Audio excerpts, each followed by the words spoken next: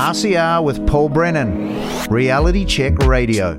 Just over a month ago here at Reality Check Radio, we had Mary Byrne from Fluoride Free NZ in for a good chat to update us on the fluoride issue, ongoing. It's been around for a long time here in New Zealand. If you heard that interview, either live or in the replays, you'll know quite a bit about what we're going to talk about now with Kane Tichener, also from Fluoride Free NZ, because there's more to tell you about now. Kane, welcome to our program. Thanks for coming on. Thanks very much for having me, Paul.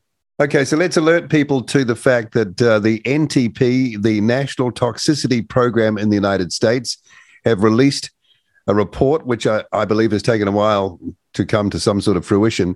They've released a report, or they're about to release it. Slight spanner in the works. But what's all this about? So basically, the National Toxicology Program has been tasked with investigating the neurotoxicity of fluoride. And this is a 6-year research project, and they've come up with a monograph and a meta-analysis.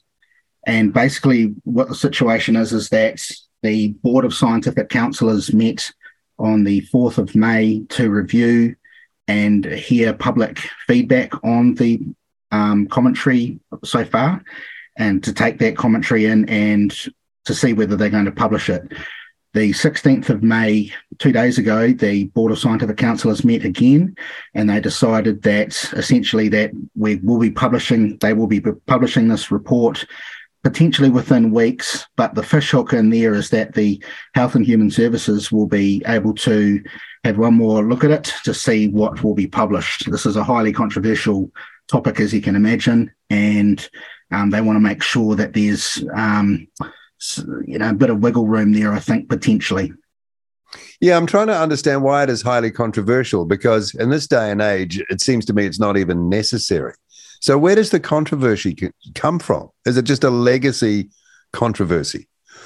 There's a number of reasons why it is controversial, but basically it's a long-running controversy. But you're right; it should be very straightforward that we don't need to put a neurotoxin or a waste product of the phosphate fertilizer industry into the shared public water supply. It should be based, easily on that basis. It shouldn't happen. Basically, the NTP results show that there are 55 human studies that they've used. 52 of those show a lowering of IQ. The average is a 7 IQ point reduction. 19 of those studies are of high quality. So that's high quality in terms of their how they've been created and designed and the data that they've used. 18 of those high quality studies show a lowering of IQ. Now, the NTP recognised that the highest quality studies of those include the MERIT cohort data from Canada and the ELEMENT cohort data from Mexico. Included in those studies are BASIS 2017, BASIS 2018, TIL 2020, GREEN 2021, and FARMAS 2021. Essentially, what those studies show, if you look at an aggregate of them, that at 1 milligram per litre, that's 1 part per million, we have a 5 IQ point reduction. That's incredible. Just that tiny amount. That's right. Yep. So it's equivalent. Basically, we're on par with lead in terms of the effect size that this is fluoride in the water is causing. Yet lead paint was banned ages ago. Correct. And it took them, and the Ministry of Health defended lead right up until they said, we should probably take it out of lead and paint. So, this is exactly, that's why we say fluoride is the new lead. So yeah. They took it out of the gas too, remember? That's right. Yep, yeah, that's right. You mentioned the HHS, the Health and Human Services Department. Why would they want to get involved? Is that some sort of effort to sort of slow things down, handbrake it, or mitigate what could be tough news for the fluoride pushers?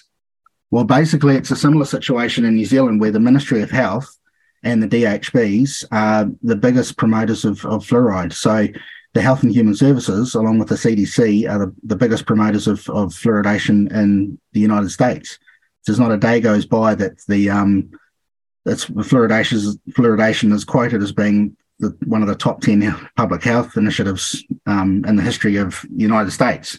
So, I mean, there's a lot of credibility on the line here. And you look at Gluckman and Skegg, the head of the Royal Society and the Officer of Prime Minister Chief Science Advisor, they put their name to a report in 2014. And, there's a lot of credibility that is going to be completely destroyed as a result of this. And, it's a sacred cow, essentially. So reputations are more important than an IQ drop. Well, apparently so. I mean, is that right? I mean, that's what it looks like. It's unbelievable. And I mean, people need to be up in arms about it. Like I'm still surprised that people aren't more up in arms, but it's really making people aware and actually, getting the word out. So Ashley Bloomfield, the government put through a law where Ashley Bloomfield, the Director General of Health at the time, was given control over decision-making and taking it away from the local councils. So there's a big story behind that with the local government New Zealand and all those councils, but there's 14 councils that are currently have been directed to fluoridate, and you should go to fluoridefree.org.nz to find out who they are. But basically, fluoridation is going to be extended through the country at the same time as this hugely damning report that shows that we're lowering children's IQ between 3 to 5 IQ points on average. It's just insane. So that's without any say by the people who will be drinking the water. Am I missing something? Absolutely correct. The directive is that law states that there needs to be zero consultation with the community. It's just a massive overreach in terms of government control. It's quite draconian. I mean, it's no surprises after what we've seen for the last couple of years, obviously, but this is where it's all heading. So consolidation and centralisation of control and power, really. Yeah, it's compulsory medication. Again, it's bodily autonomy issue. It's definitely we're definitely. I mean, it's something that just doesn't need to happen. There's alternatives that are possible. So we've got the Scotland Child Smile program, which is extremely successful, based out of obviously Scotland, and they've managed to lower half the number of general anaesthetic operations in the time that they've been implementing the Scotland Child Smile program, which they don't have fluoridation in Scotland. So it's unnecessary. There's an alternative that's there, ready and available to use, and it's non-controversial. So it's insane. I think the other thing to point out is that people always say, are they deliberately, causing harm and dumbing people down? Well, the fact is, the government knows this NTP report. They are fully aware of it. They're fully aware of all of the research. So they are deliberately putting a neurotoxin into the water supply. They are fully aware of it. Yeah, well, that's scary, actually. That's scary. Meanwhile, sugary drinks going out in shopping trolleys like you wouldn't believe. There's no effort to curb that. That would go some way. Yet more prepared to put this stuff in the water than address what I see every day. Yeah, that's right. Yeah. So for example, the Scotland Child Smile program targets that sort of healthy eating in schools, giving education to not only the students but the parents. There was a kindy preschool in Onehunga up in Auckland that I visited, and they were putting in their own Scotland Child Smile program themselves. And it was healthy eating, healthy educating the kids, toothbrushing at school. And I said to this to the lady who was running it, I said, "This is fantastic. This is exactly what we should be rolling out." And this is the answer. I mean, it's obvious.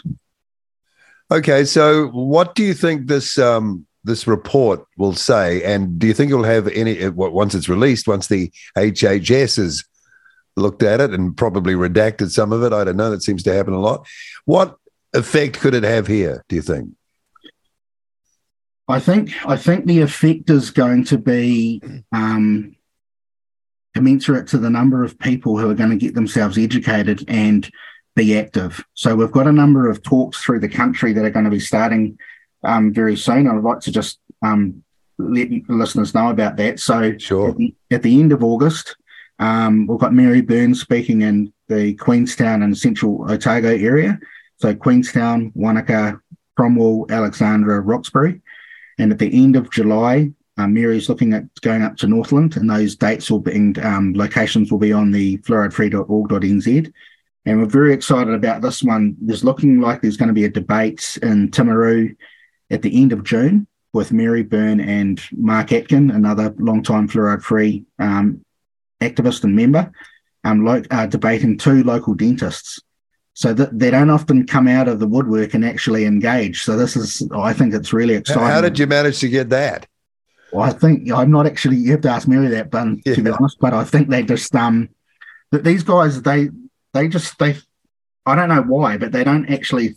They're not up to date with the science. It's quite. Yeah, but the dentists, it's their business. It is their business, and I would also argue that they're not neuroscientists. They're not brain. They don't look at the brain. You've got to look at the entire body. Wouldn't you err on the side of caution, though? Always. 100%. 100%. It's common sense. And the thing about that is you've got to think about, when you talk about that, you look at margin of safety. So it's quite known that you've got to take a factor of 10 in terms of your level. So if there's harm at, say, 1 part per million, you take a factor of 10, which is 0.1 parts per million. That's pretty much the levels in general we've got in the water in New Zealand. So we should be erring on the side of caution and saying if there's causing harm, we should be down to just not putting it in. But there's too much on the line for these guys, and it's like trying to change an orthodoxy. It takes a long time to do that.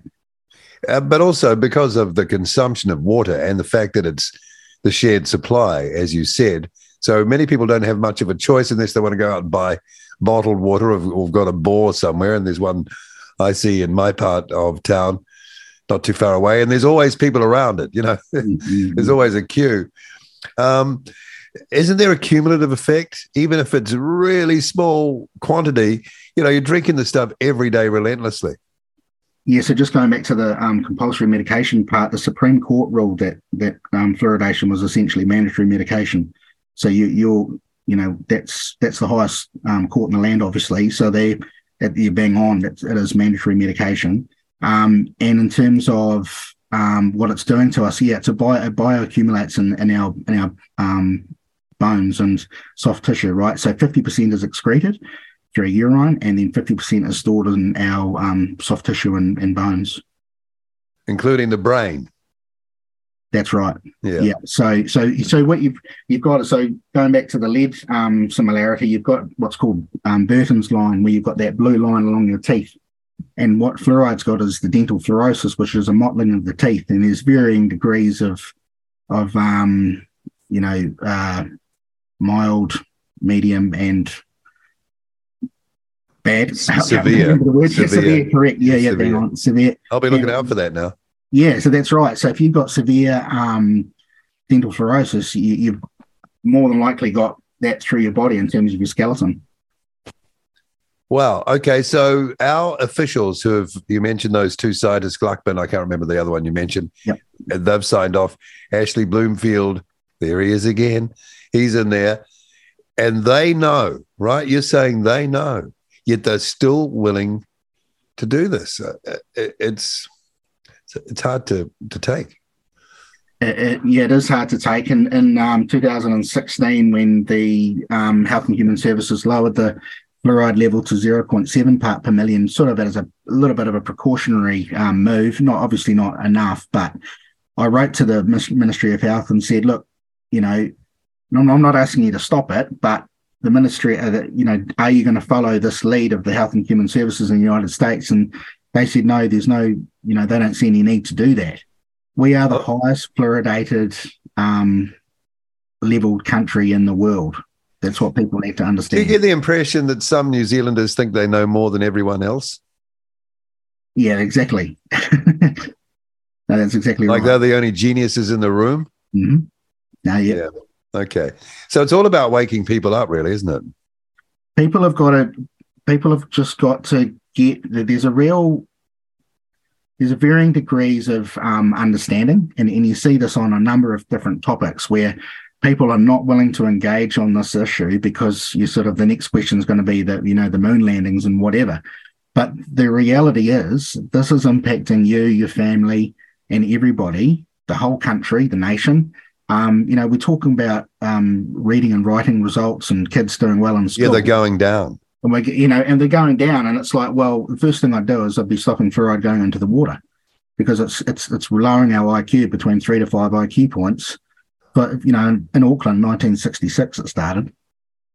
Yeah. So we're talking nearly 3 generations of this stuff, and it's just got to stop. It's it's just way too far. We're beyond the point of having inquiries and investigations and more reports from people who are just going to support it. We just need to stop it now. It's ridiculous. And no one will ever notice. And the only thing, if there's a downside that will be noticeable, and I get a feeling you're not going to see this, is that you might see a little more tooth decay. But how do you know anyway when kids are, glugging down bottles of Coke and sugary drinks and sugary foods, which have no handbrake on them at all? You never know. So best to err on the side of caution. Do you think this is it? It'll take a bit of time, I guess, for fluoride in the United States. Are you starting to see the beginning of the end of it, do you think? This is the real beginning of the end now, because it can't continue with this level of exposure, and in particular the people who are coming out and speaking out against it. So, for example, the head of the JAMA Pediatrics editor said, it's an effect size which is sizable on par with lead. You've got Dr. David Ballinger, who's authored over 400 papers. It's actually very similar to the effect size that's seen with childhood exposure to lead. Philippe Grandjean, the editor of the Journal of Environmental Health, fluoride seems to fit in with lead, mercury, and other poisons that cause chemical brain drain. So these heavyweights are now coming out, and a couple of these guys, Bruce Landfair, and who did the seminal work on lead neurotoxicity, and Philippe Grandjean is the mercury expert. Both of those guys work for the US EPA and doing analysis on mercury and lead. They are expert witnesses for the Fluoride Action Network, and their next court case is the 24th of January 2024, and that's where the NTP report will be used, hopefully, to finally end this, provide an ending and rationale for it to stop, And if that happens, then there'd be no choice for New Zealand but to take notice and follow their lead. How could you argue against it? Yeah, well, do you think they might? I agree, and it's really strange, because there's been a number of studies that have come out, and I'd call up Mary and I'd say, "This is it. This is the study. This is the one that's going to end it." And no, they still ignore it. It's quite unbelievable, But we're living in a sort of medical tyranny, aren't we? So it feels like it, doesn't it? It does. I think you're right. And the base principle, even before you get to the effects, is that how can you compulsorily medicate something through something as fundamental as the shared water supply? I mean, even that doesn't pass. It's a shotgun approach, isn't it? We're all individuals, and it's just collectivism gone mad, isn't it? So, I mean, we've got all the collective approach to living, and we've got the individualism approach to living. And do you think they drink their own tap water? Well, I think that'd be really interesting to know, and I think we need to dig down to the inquiry. We need to be stopping fluoridation, and then have an inquiry and find out, what did they know and when did they know it? Yeah. All right. I think to end on, do you mind just spooling through again those meeting places?